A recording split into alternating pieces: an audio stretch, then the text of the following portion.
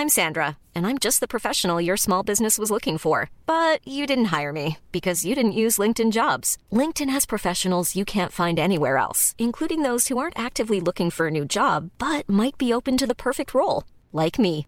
In a given month, over 70% of LinkedIn users don't visit other leading job sites. So if you're not looking on LinkedIn, you'll miss out on great candidates like Sandra. Start hiring professionals like a professional. Post your free job on linkedin.com/people today. Many of us have those stubborn pounds that seem impossible to lose, no matter how good we eat or how hard we work out. My solution is PlushCare.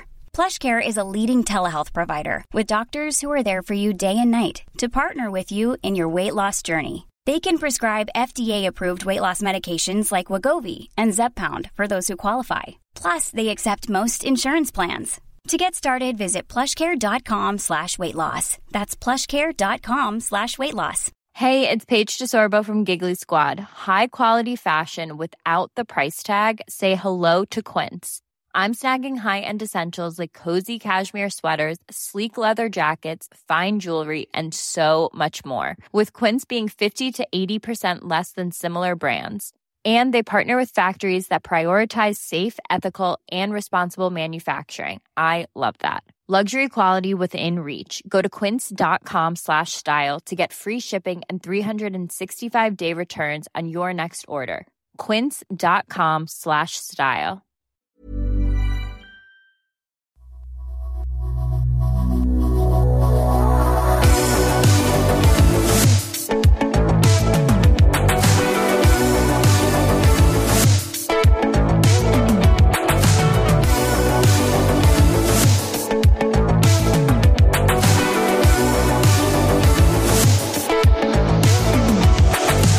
Welcome back to another episode of the Dr. SuperCoach podcast. You're on again this week with JB, and I'm joined by Pistol again, mate. Back-to-back weeks for us. Not the illustrious Pistol. I've lost the title, have I?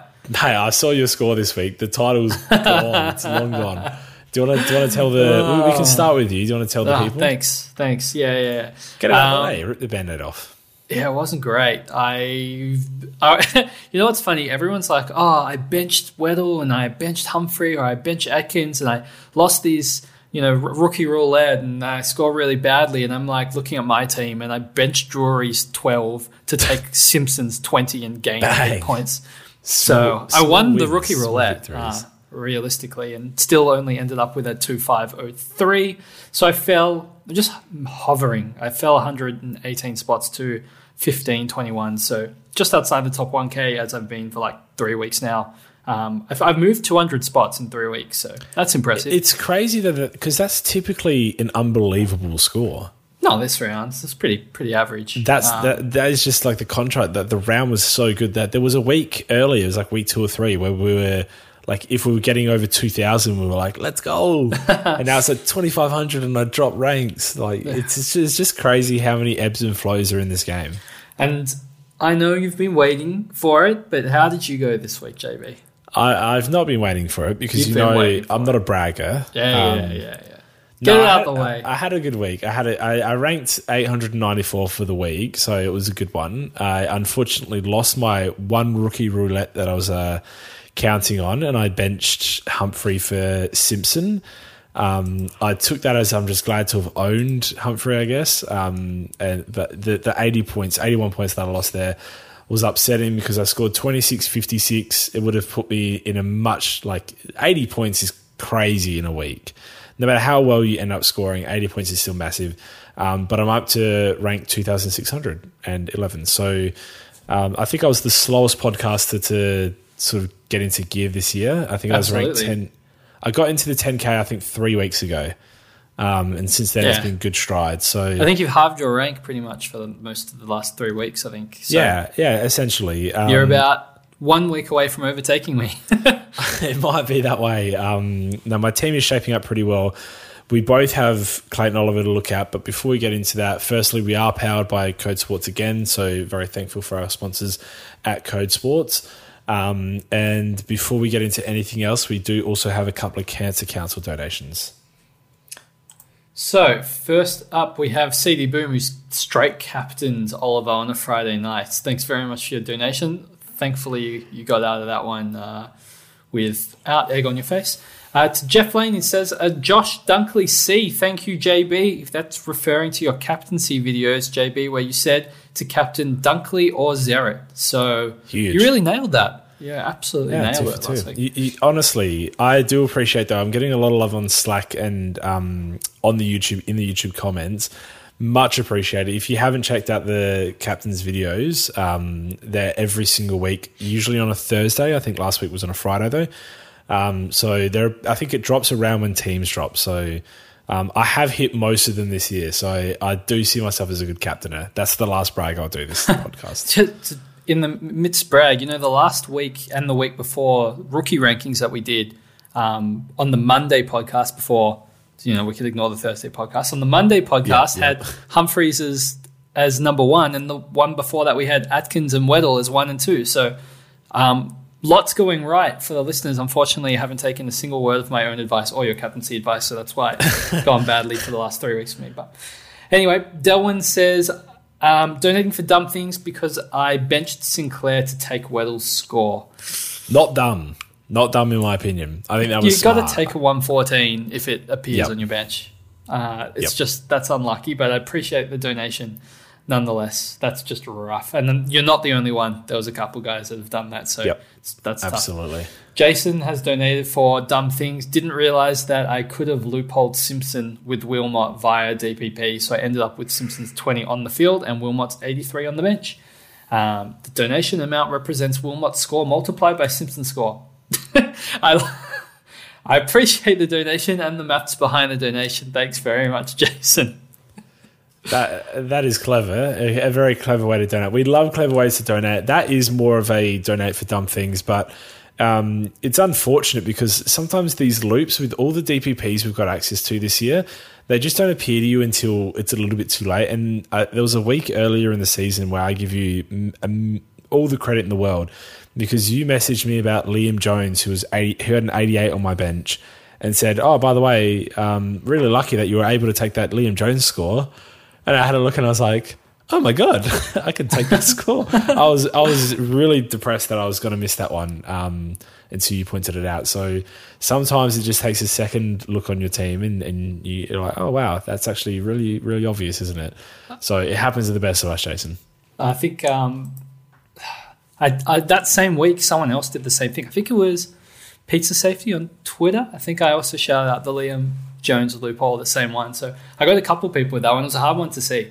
Alrighty, that is the last donation for the Cancer Council. Thanks everybody for your donations. Absolutely flying this year with already a couple of $100 raised for the Cancer Council. So it's just super appreciated. Yeah, people looking after us on the Cancer Council, so always very appreciative of the work that goes in there from the community. And it's a real culture in Slack. You go in there and we don't promote gambling. There is a betting channel where everyone can just do it. We're not judgmental. People can do what they want in there. It's a dark side of Slack. But on top of that, you have people in other channels like, this captain's not going to score that, or $10 to the Cancer Council. And that's just incredible. Like that's above and beyond what anyone needs to actually do. So it's really cool. Now, I've been trying to click around and look for the leagues because I wanted to just shout out a couple of our leagues, but I'm struggling to find where it is. Oh, well. But essentially, we've got some good leagues up there. So shout out to you guys, and we'll 18-man leagues, the real leagues.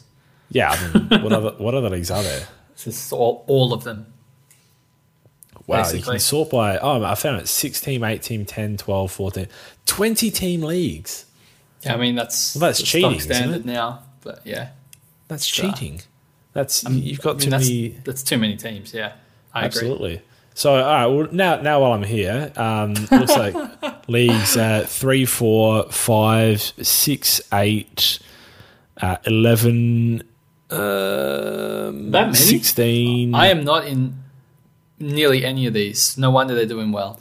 Well, you are in at least 4 of them because all it's true. Actually, people may have been added me, and I may not have I don't realized. think you're in the Young Bucks, though. That one's leading us at 3. I don't think you qualify for that one, do you? No, it's unfortunately I do not. But thanks for having that in. I'm in that one, just so you know. Thanks, JB. Appreciate it. I got you. Okay, let's get into some SuperCoach chat. So the big thing, obviously, the big bit of news that is just coming through from Melbourne, Clayton Oliver is going to miss what did they say? A short-term? Short-term injury. So they're removing weeks from it, which clubs are tending to do at the moment. So for a hamstring, in my opinion, if you strain your hamstring in any way, there is no such thing as a 1 week hamstring. Like, there is the occasional player in the league that has like this miraculous healing abilities, and they do things like Jack Steele, and they get it back in like before the desired timeline. But hamstrings, like, maybe I've seen a 1 week hamstring once, and like it just wasn't that, like, it wasn't really a strain. It was more of like a niggle.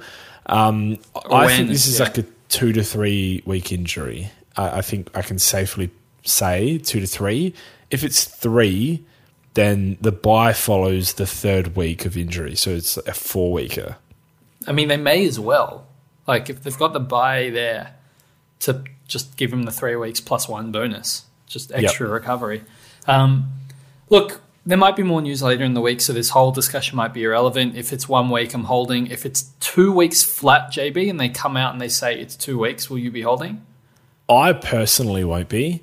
I think it's a real discussion of like how many trades, how many upgrades, and it's going to really become, for a lot of teams, the discussion of what the money actually does for you, whether you think you can confidently get him back, and essentially where your rookies are at, and sort of how much money that you are generating, because some teams are going to trade him out, go down in money, and just know for a fact they probably can't get them back unless everything goes right. Yeah, I think that's okay. and yeah, it is like you, but I think that's okay because it's a bit of an opportunity to just generate a bit of cash where you did not think you were going to get any from. So I think it's okay. It's okay.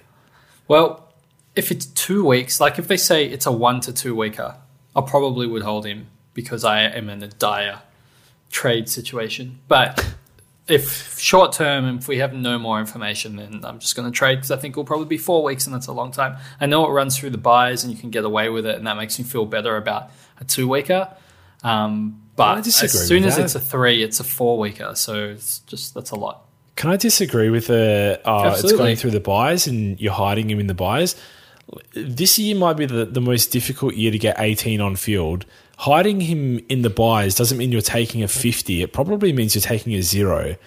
And if you're taking a 0 to what other people get, you know, a Lockie Neal or a Zach Merritt or a Caleb Strong, we'll talk about options later.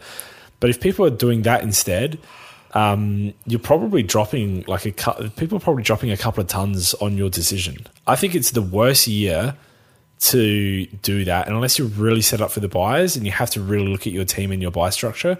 I think it's you're probably in a worse position this year than any other year to do that sort of thing. One will be round 13 though, which everyone will be able to. That's the okay one. You get 18 premiums out probably. So then it's really only a 2 week injury, basically, like a 2 week missed in terms of points on your field. Who do you have on your midfield bench right now? Me, I got no one. Well, neither do I. And I'm in an okay position. I got Matt Johnson. He might play, so that will be good. I got Drury, so that's combined points so far is not great, and Constable. So I got Roberts on top of that, Sharp, Angwin, Simpson, like all these. None of these guys scored. No, I got those guys on my field. Well, that's a bit troubling, but none of those guys scored 50 points or more this week, and 3 of them were sub-affected, and Angwin might as well have been sub-affected.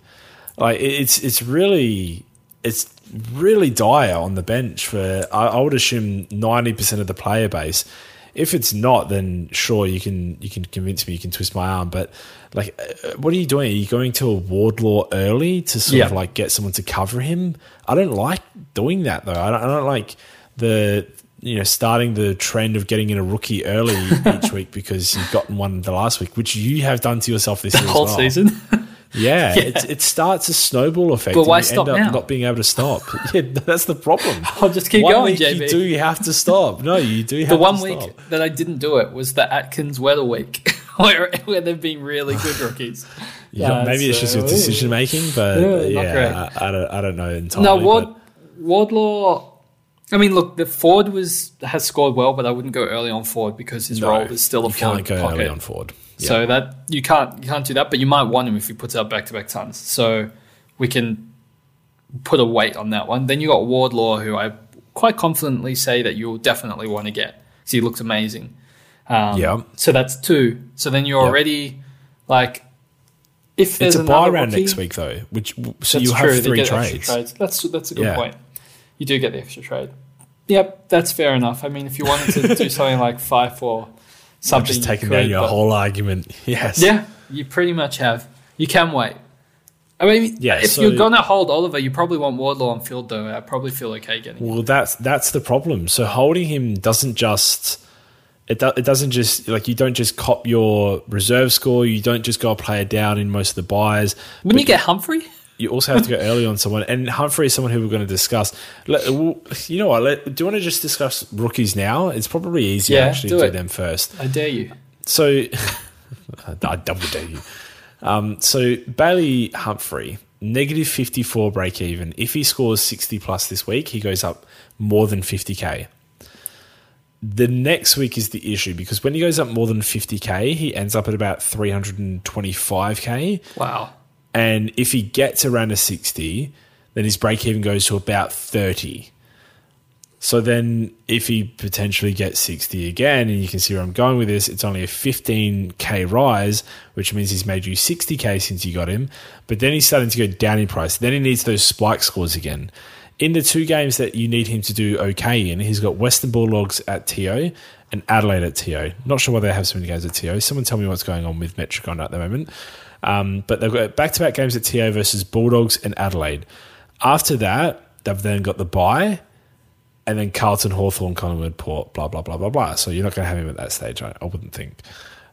So you're really trading him in for like the potential of a 60k plus grab, and then he's probably not making you much money unless he keeps spiking. Now, can he keep spiking is the question. He just got 101 against Brisbane, backing up his 117 against West Coast at Optus Stadium.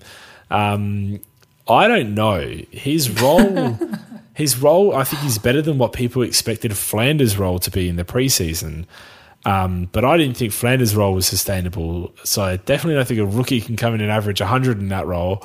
So I'm expecting the 60s. So it's really hard to endorse him as a trade-in option this week when he's already made, 120k.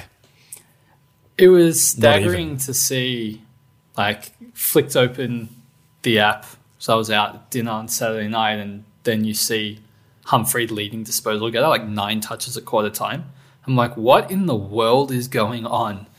That is absurd. But I think he only had, 20 for the game. So it was just positive scaling, I think. It's because he's kicking the goals because Gold Coast are being really competitive at the moment, which is weird without Took Miller, but they keep doing it. But competitive against Brisbane... that's a good game by them. They were competitive against Melbourne, which is a good game by them. They were obviously good against West Coast. Bulldogs and Adelaide, they're another 2 good teams. Where's the down game going to come from? They're not going to beat the Bulldogs. I would say with quite a lot of confidence that they won't beat the Bulldogs. But Adelaide is beatable, I guess. Depends which Adelaide turns up. That's the thing. Adelaide have high variance. They could get blown away at the same time. So I'm just wondering what happens when he's on the other side of that coin with Gold Coast putting together. They're not going to keep doing this for the rest of the season, I wouldn't think. I wish they would. I like Gold Coast, but to keep doing what they're doing feels a little bit unsustainable. And when those downs come, I expect the lower scores to come, and then his cash generation just stops. Yeah. And if you trade him in for a 30 this week, then you're pulling your hair out. Yeah, you make 30k, and you almost have to trade him the next week. Yeah, and you lose 2 trades. Yeah, it's a risk-reward type situation. I mean, we were sitting here saying almost identical things last week, and he managed to pull out a ton against Brisbane at the Gabba. So can he do it again? Maybe, and he might, and then we'll look silly. But it just feels like one... I mean, if you pulled it off last week, kudos. But I just feel a lot better avoiding him this week and picking up someone like Wardlaw if I had to. I think that's where my mind goes, JB. Well, I still don't like Woodlaw early. Against Collingwood. It's not good. Yeah, against Collingwood. And he's already had an injury-prone season in the VFL. So True. I know we haven't seen it at AFL level, but that doesn't mean it doesn't exist as much as I wish it didn't. But look, I plan on 100 million% trading Wardlaw in, but it will not be this week under any circumstance. So I'm just trying to. It's hard because you consider everything, and I need to field someone. To be the best so option. I need to pick somebody. I can't sit here and say no trades. Okay, well, if it's not Wardlaw and it's not Ford because they've only played one game. Yeah, I'm having a look through the list right now. Is it McAndrew who's just played one game? No, it's not McAndrew because Hickey's back this week. Phoenix Spicer, no, it's not him. He does not have high enough. Is it Weddle? Fleeton, Cam Fleeton. I mean, every other GWS defender has fallen over at this point. Yeah, it's got around 15 by, which is not ideal. Not great. He's got the potential to stay in the side, though. Besides that, hey, Drury's only 112k. Oh, you got him. You could get Cadman. Yeah, thanks. Cadman, 147k. He's only averaging 24. Yeah, and he's got 18 on the weekend. It's really bad, isn't it? I mean, I wouldn't say it's good. It's genuinely fleeting this Briggs? week. Can't even get him on field anyway. Nah, it's genuinely. It feels like fleeting this week, or like you don't get a rookie.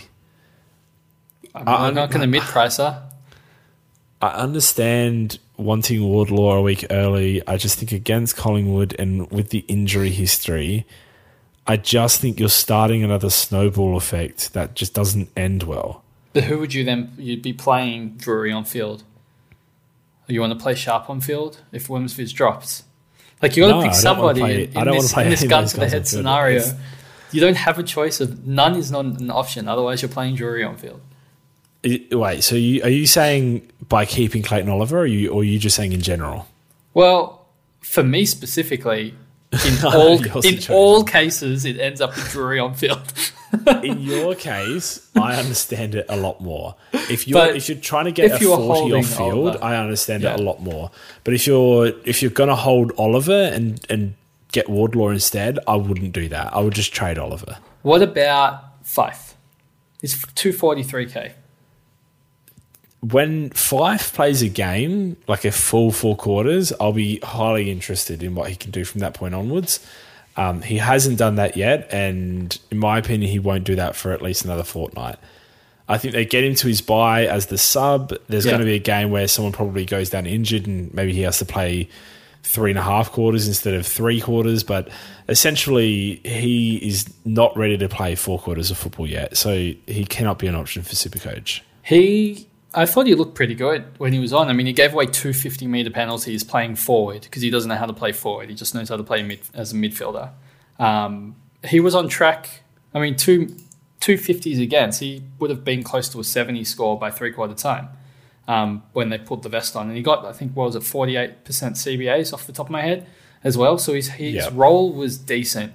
Obviously, he went forward and gave away 50-metre penalties, so that wasn't good. But I think at a price of only 240k, there's 100k potential money making in there. Eventually, but it's just not now. Yeah, like his break even is still about 60, 64 or something. Yeah. Off the top of my head. So I just think... I think he'll be subbed out again, I mean. Yeah. Yeah, and if he scores 80 plus, then we're like, oh wow, he's gone up 4k, so let's just get him now then. Josh Weddle is 230k with a negative 47 break even. I think so. The difference between like Weddle and Humphrey is, I think Humphrey has a role. His role, I mean, it's not even like an amazing role, but the thing is, he's playing like to this ability where technically with that role and a good ability, you can average pretty well. But I think for Weddle playing on a wing for one of the worst teams in the AFL, like even at your very best, he was more back pocket than wing, I thought.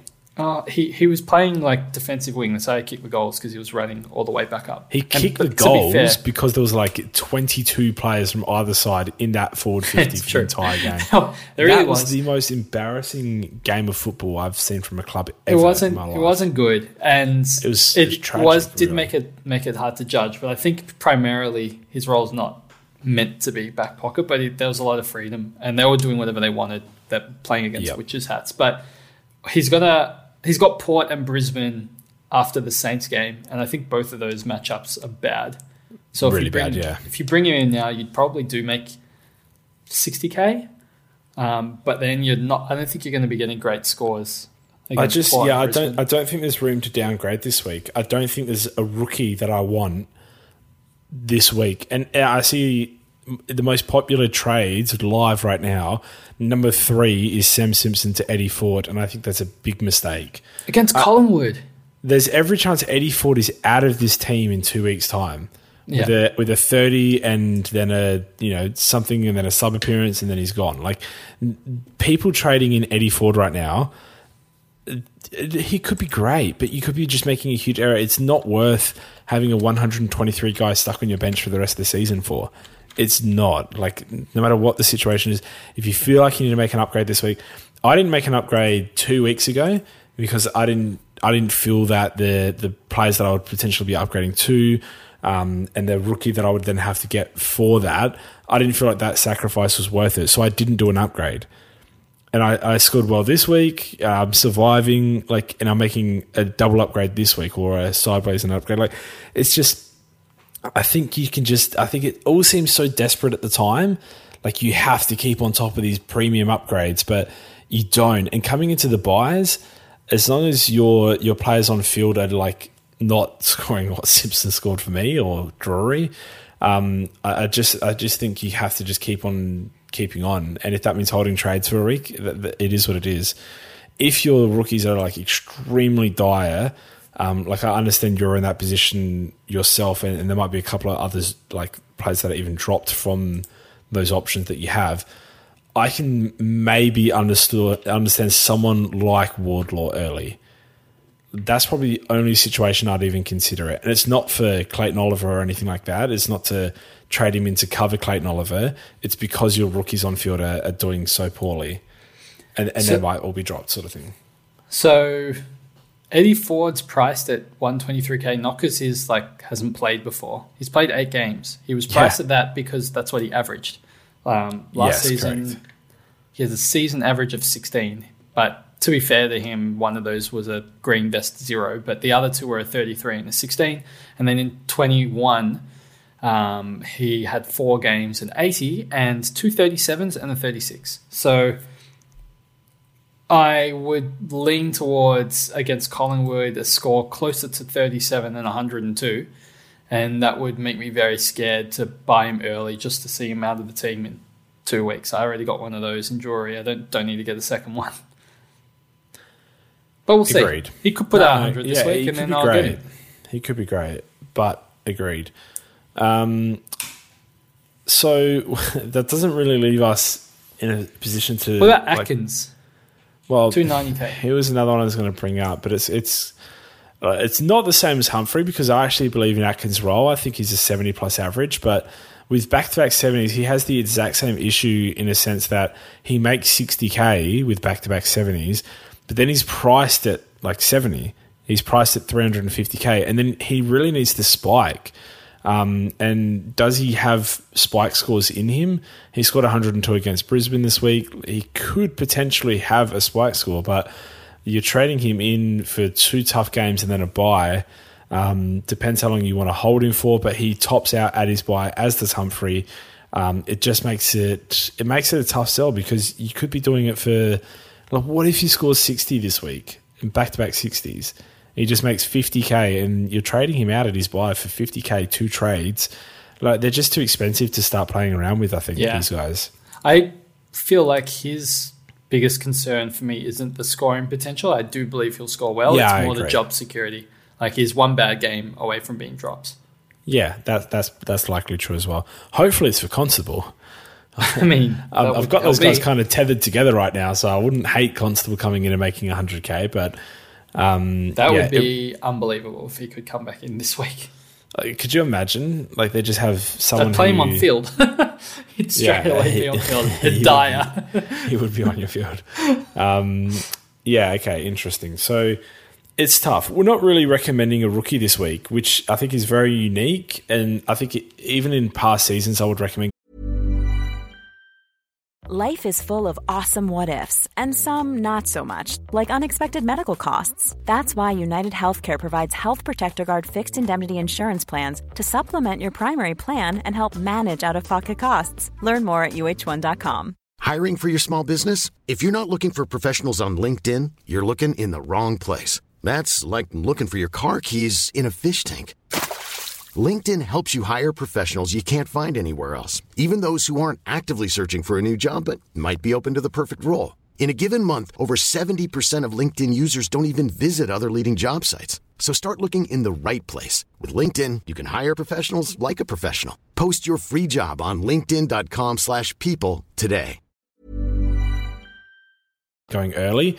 This season, it feels really wrong to go early. It feels like karma is catching people out and going early on rookies, and unexpected rookies are getting dropped or scoring poorly or getting injured, and we're already left with too much deadwood, I think. So you have to have a really unique situation where you've got rookies and cash gen coming out your backside, where before I would start saying, get Wardlaw on to cover a 40 on your field. It's just really unlikely.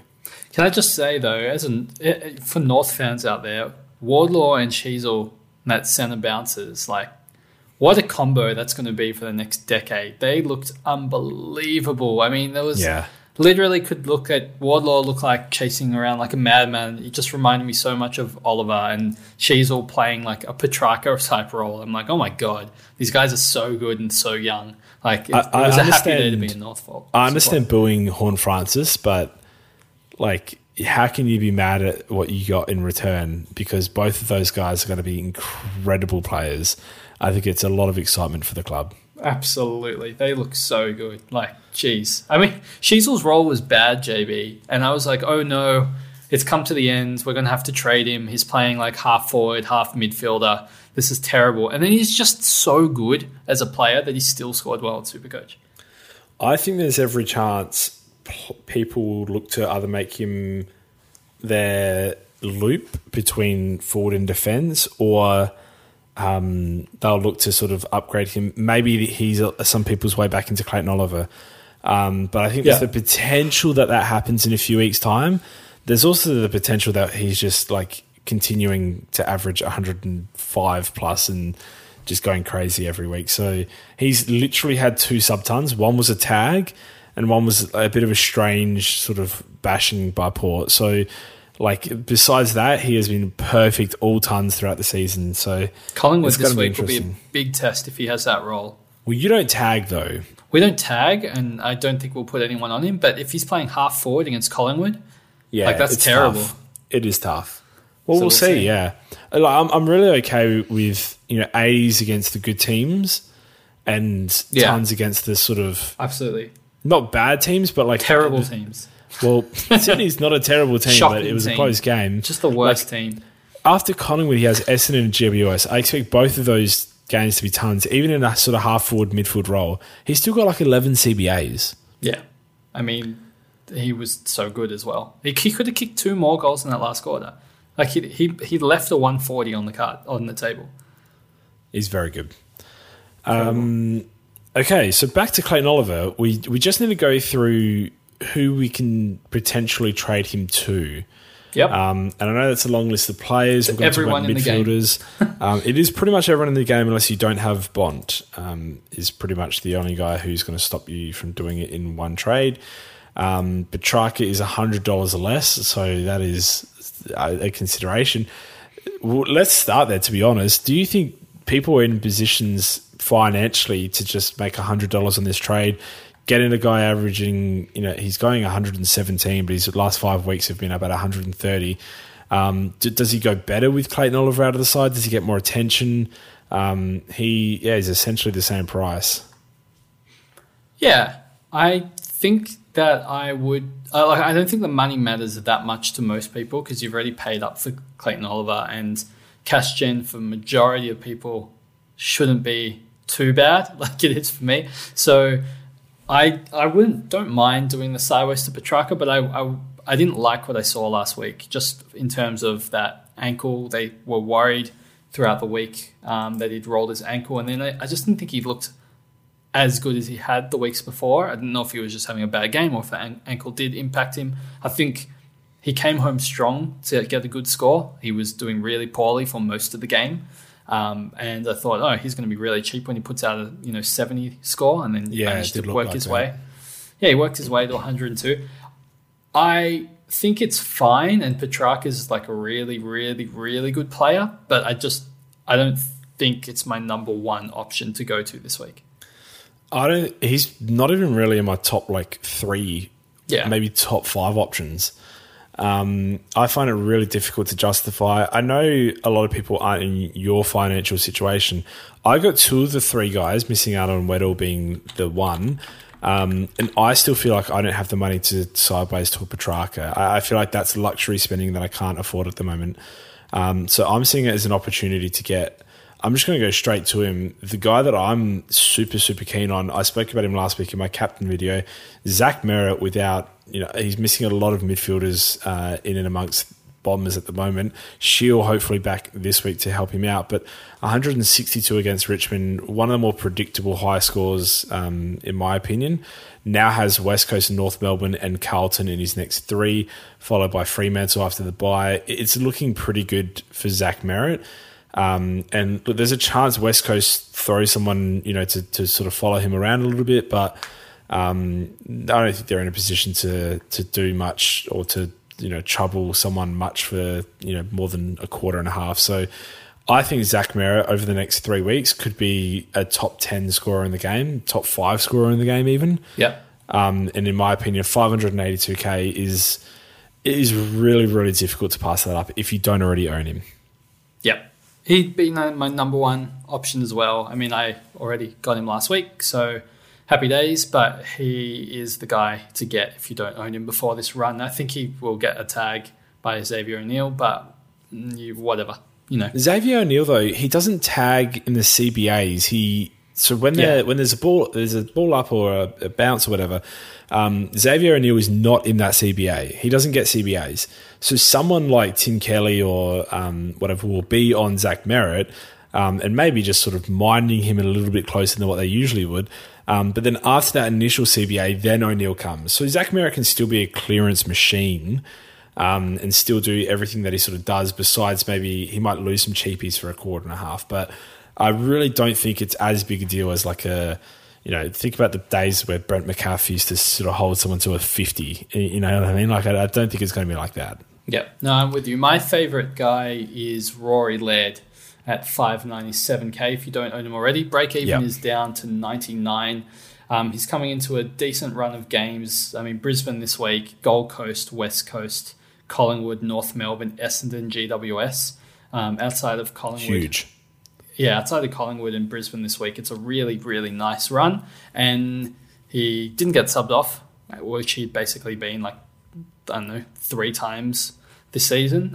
So a big 145 looks really good. I think now's the time to get him, probably at one of his lower prices for the season. So I would be jumping on board now. The sub off 98 against St Kilda was his first sub-ton at Adelaide. Oh, no, his second sub-ton at Adelaide Oval. He sub-tonned against Fremantle for 97. Yeah. Okay. Well, there goes that stat. But essentially, he generally does extremely well at Adelaide Oval. So even the game against Brisbane at Adelaide Oval, I think, is fine. And then West Coast and North Melbourne at Adelaide Oval and GWS. Yeah, it's and big. And then he versus Gold Coast again in round 21. Oh, yeah. And West Coast again in round 24. I mean, just lock him in. Yeah, he has a really good run. So, yeah, absolutely. If you don't own Rory Laird, I would take the opportunity now as it stands in front of you.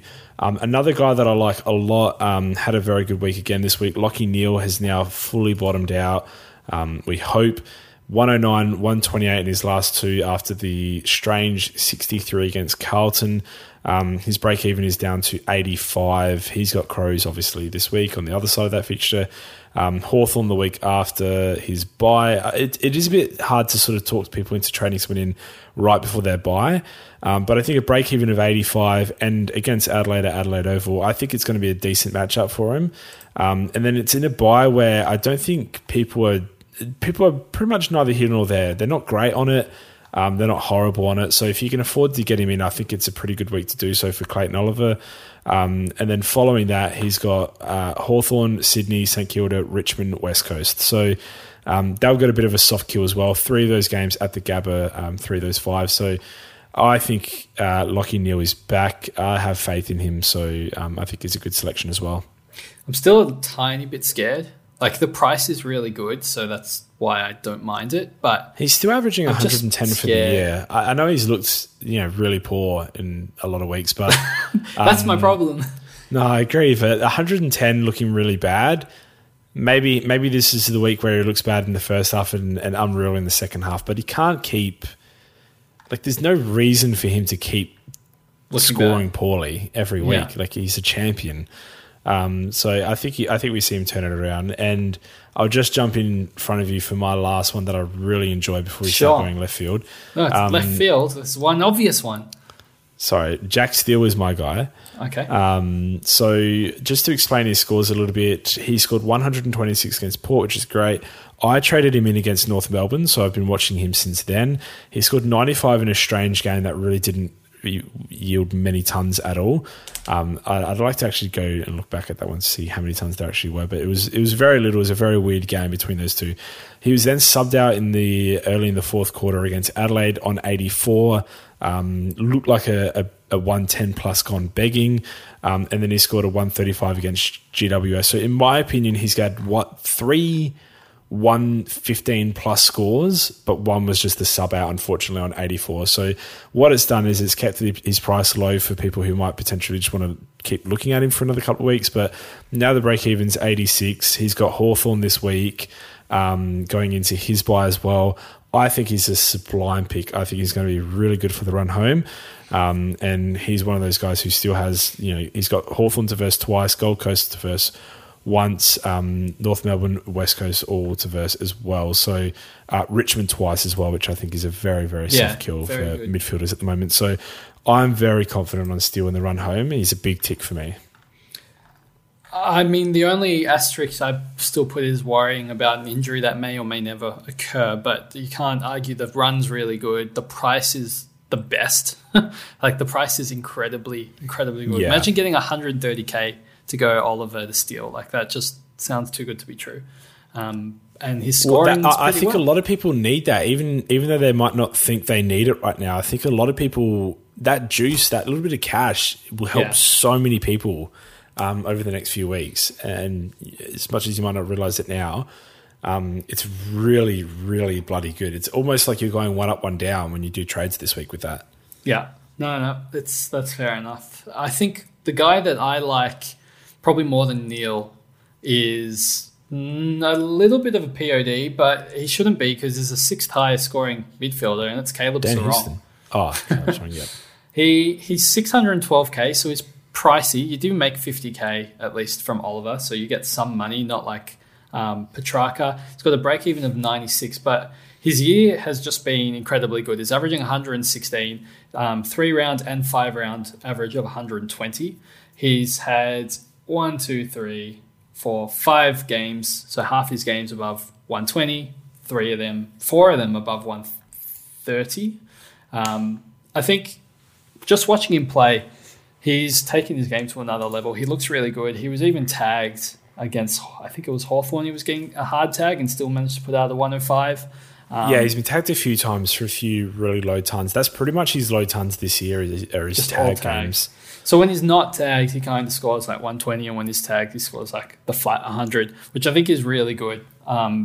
And he's just not in that many teams at this stage of the season. So you can get a good POD that's got a high floor, which is what you like to see, a decent ceiling as well. Not the high ceiling, but still pretty good. And Fremantle looking like they're hitting some sort of form. So if you're going to get Fremantle on an uptick and they start winning games, it's only going to be good for guys like Sarong and Brayshaw. And I trust Sarong a hell of a lot more than I trust Brayshaw for only 40k difference.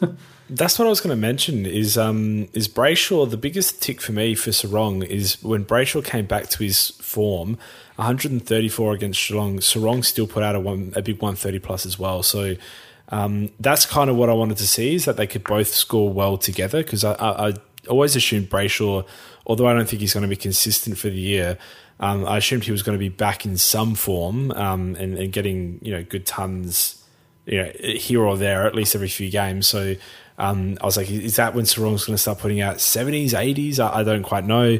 I think now we know both of them going 130 plus this week against Geelong is huge.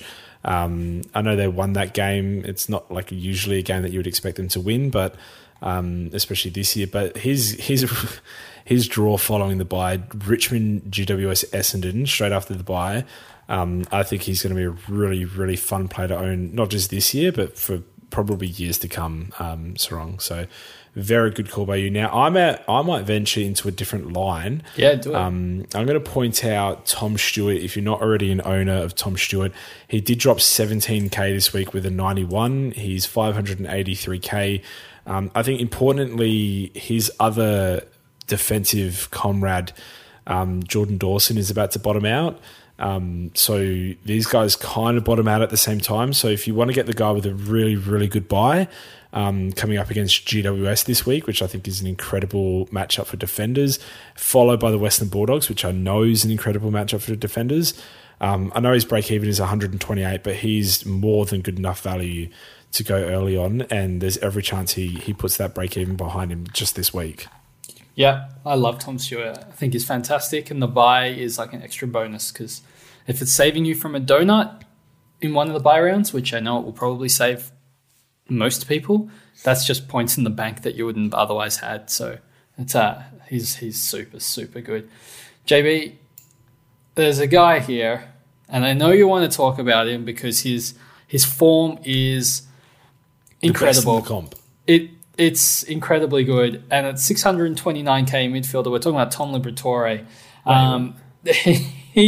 He is averaging for the season 120. This is not who I wanted to talk about.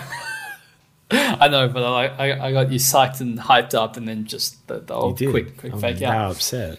Apologies. But Libba's season has been nothing short of extraordinary in terms of SuperCoach. I mean, he's put out 3 games above 140. And his last 4 games, 140, 100, 141, 126.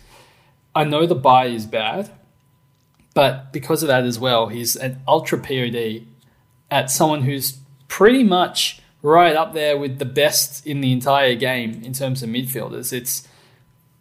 It's pretty much just like Bont, Oliver, and Libba. Then there's like a little bit of a gap.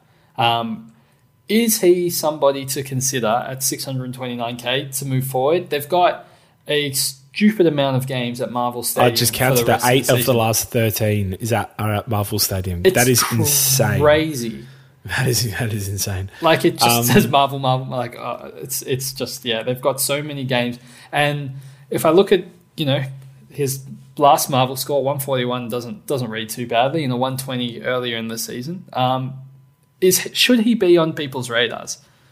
Well, yeah, he absolutely should. I think in an ideal world, he is in your midfield, in your final team. The problem is 630k and the bad buy. He's really someone that I struggle to justify until after the buy. And then at that point, it's round 16. You've missed 3 Marvel games in a row against Geelong, Port and North, and the game against Gold Coast. He might just be too expensive. I don't think it's going to work out for a lot of people and Liberatore this year. If you are in a financial position, by the way, don't DM me asking if you're in a good enough financial position to get these guys. Like, look at your team. look at your rookies, look at how many upgrades you need, and tell me if you can make your upgrades. Look at the guys who you're going to need to get, like the Dawsons and the Stewarts and the midfielders, probably the Clayton Olivers after this week, and tell me if you think you can make those upgrades like realistically in the next 4 or 5 weeks. Just a little side thing there, because I know everyone's going to message me like, hey, I know you said that if you can afford Tom Liberatore, like, can I afford Tom Liberatore? I was like, I don't know, man. It's your team. Anyway, Tom Liberatore, 630K. I just think he's going to be. I think he's just going to outprice everyone. He like, we just left it a little bit too late before we started trusting him. He started at 575K. He had an 87 in week 2, which is his only sub-ton for the year. That kept him under 600K until round 6. And then at that point, it was 140, 100, 141, 126. And it's like, well, now I trust him, but I can't afford him. So I think he just made it a little bit too difficult for coaches. But if you're lucky enough to be in that financial position, then he's an absolutely he's a flawless pick, I think. So good job by you guys. He could be the best pick. Could be, but I'm going to give you one better. Yep, and it is the most informed player in the competition by 3-round average. Okay. And that's Zach Butters. I'll give it to you. Dan Houston. You cannot get Zach Butters. Okay, I won't. Because I can't. Coming off of a 184, he's 620K as a forward. Wow. That is insanity. His break even is 33. But if you look at his scores throughout the year, it took him, he had 2 tons in the first 7 weeks. I know he's in unbelievable form. He's played 2 of his bunny teams, Essendon and North. He plays the other. He's got his next 2 bunny teams. He plays the other one. He's Richmond next week. And he doesn't want Hawthorn either, but essentially, he'll come down eventually. You can't pay over 600K for someone like Zach Butters, who is still injury prone, is still prone to be wrapped in wool. He's a huge part of Port's success this year. I think he's less likely to get wrapped in wool than last year when we started horribly, and our season was pretty much over from day 5. But this year, he's just not going to keep going 125 plus. Eventually that will come down. There'll be a couple of sub-tons. And then if you're in a position to sideways someone to him, then potentially that's your option, but not for 620K this week. Butters is projected to almost reach 700K. I feel like he's that good. If he gets to his buy at 700K, would you just sideways trade in Oliver?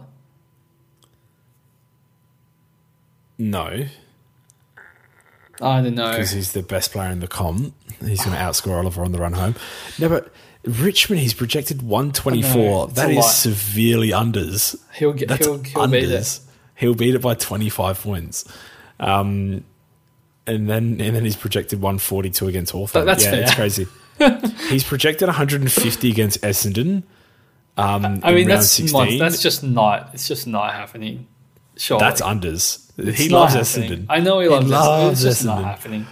There's too many games here that, like, I'm sure he'll average 100 plus on the way home. But if you're he's not projected to go under 100 for the rest of the year. It's stupid. Look at that. It's stupid. This. I love Butters. Don't get me wrong, but he's not a better pick than Oliver on the run home. Well, agree to disagree there, mate. All right. Well, no. I think let's not get crazy. He's in good form, but he's prone to sub-ton. And injury as well. I was going to say, people may have thought, well, why not Dawson? Like, why is now not the time to get Dawson? But Dawson's break-even is so high. Like, now's the exact time when not to get Dawson, so that you can get him 30K cheaper next week for like 580K. He's 618. Dawson is the 4th highest break-even in the game this week. Yeah, 173. So he is projected to fall 30K, which for non-owners, they're probably licking their lips at the moment, because even after this week, his break-even probably goes down to like 140. So he could have two weeks of potential price drops, and that's when you jump on, because he's been so hard to get.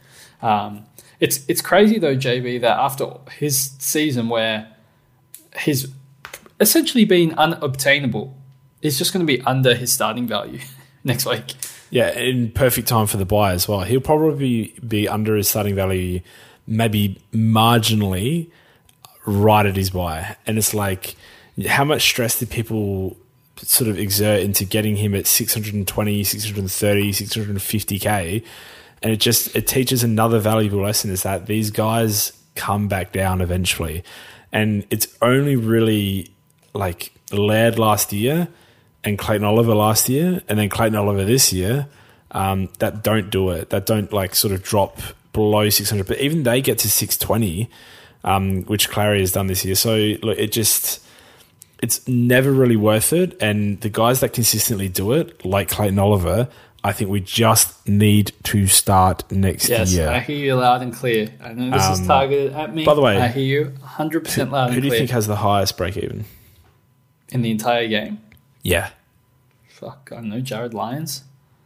Oh, he's second though. That was a good guess. It was a good guess. His break-even is 188. It's Noah Anderson. His break-even is 201. Would you trade him out this week? Is it 630K? Because you could take 100K and go to steal. Like, why did you trade him in? Like, you point chased that 189, didn't you? And now you got an 88 where he got tagged against West Coast and a 73 against Brisbane. You brought him in for 550. 1% of the competition started him. We are not talking to 1% of not even 1% of our listeners would have started Noah. Like maybe 3 listeners right now started Noah Anderson. I'm not talking to 3 listeners and wasting everyone else's time. Okay, well that's Patreon just keep podcast Noah Anderson. So keep him. He's got Bulldogs, Dawson, then Adelaide, then he has his bye, which is the best bye in the competition, then Carlton, Hawthorn. I think you just keep him, and if you want to sideways him to... Who was I talking about earlier? Libba. If you want to sideways him to Libba or Butters or something like that later, then go for it. I was going to say Dawson... if you saw that 173 and you thought, wow, he's good, then you saw the 152 and you panic bought him before Hawthorn for 667K. That was a very popular move that week. His ownership shot up by 9%. In his last 5 games, he's averaged 106. And he's going to have lost about 100K. I think it just... I know there's hindsight, but I made a very bad decision boosting and took for 640K that week. I'm sure there was better value like Sicily 100K cheaper that I should have gone with, and obviously you can't predict the injuries, but still think it was probably too high of a price to pay, and that will be a lessons learned at the end of the season. He was on 40 like a hefty way into that third quarter. Yeah, it was good in the score. He was going to drop 40K it was an injury, anyway. but it was a hideous score regardless. But it is unlucky, but it just goes to show, he would have gone under 600K if he played that game out with no injury. So it happens. It happens to everyone besides Clayton Oliver, and Bont and Bontempelli this year. Yeah, so I'll start those 2 next year, and nobody else good. Maybe English as well. English might be getting up there each year. It gets better, but Jermaine Jones has a break even of 152, and he's 390K, and he's been very good this year. He's been back-to-back subbed in back-to-back games because of injury. No, one to keep your eye on then, I guess, JB, right? Yeah, that's my JB fun fact to end the podcast, and that will end the podcast. Do you want to do that little sign-out thing? I know you enjoy doing it. Alrighty. Thanks everybody for listening. We definitely appreciate you listening this far in the season. Stick with us through the buys because it will be a nightmare, not for you. Well, I mean, probably for you, but definitely for me and for us. But you can catch us on Twitter at Dr_SC. You can ask us individual questions if you want. You can find JB at JB_DRC, and you can find Chizo at Chizo_SC. Can't find me, and we will catch you next week. I think you said every one of those handles wrong. Did I? You said Chizo_SC. Oh yeah, I did. It's Chizo_DRSC. I think you dropped the S from me. You said DRC. DRC. There we go. This is what happens when you're podcasting at quarter to... It is late. It is half an hour. I don't even know what the time is. 11:15? Half an hour to 5:27 past 12. Half an hour to quarter to midnight. Thanks everyone for listening, and we'll catch you guys next week.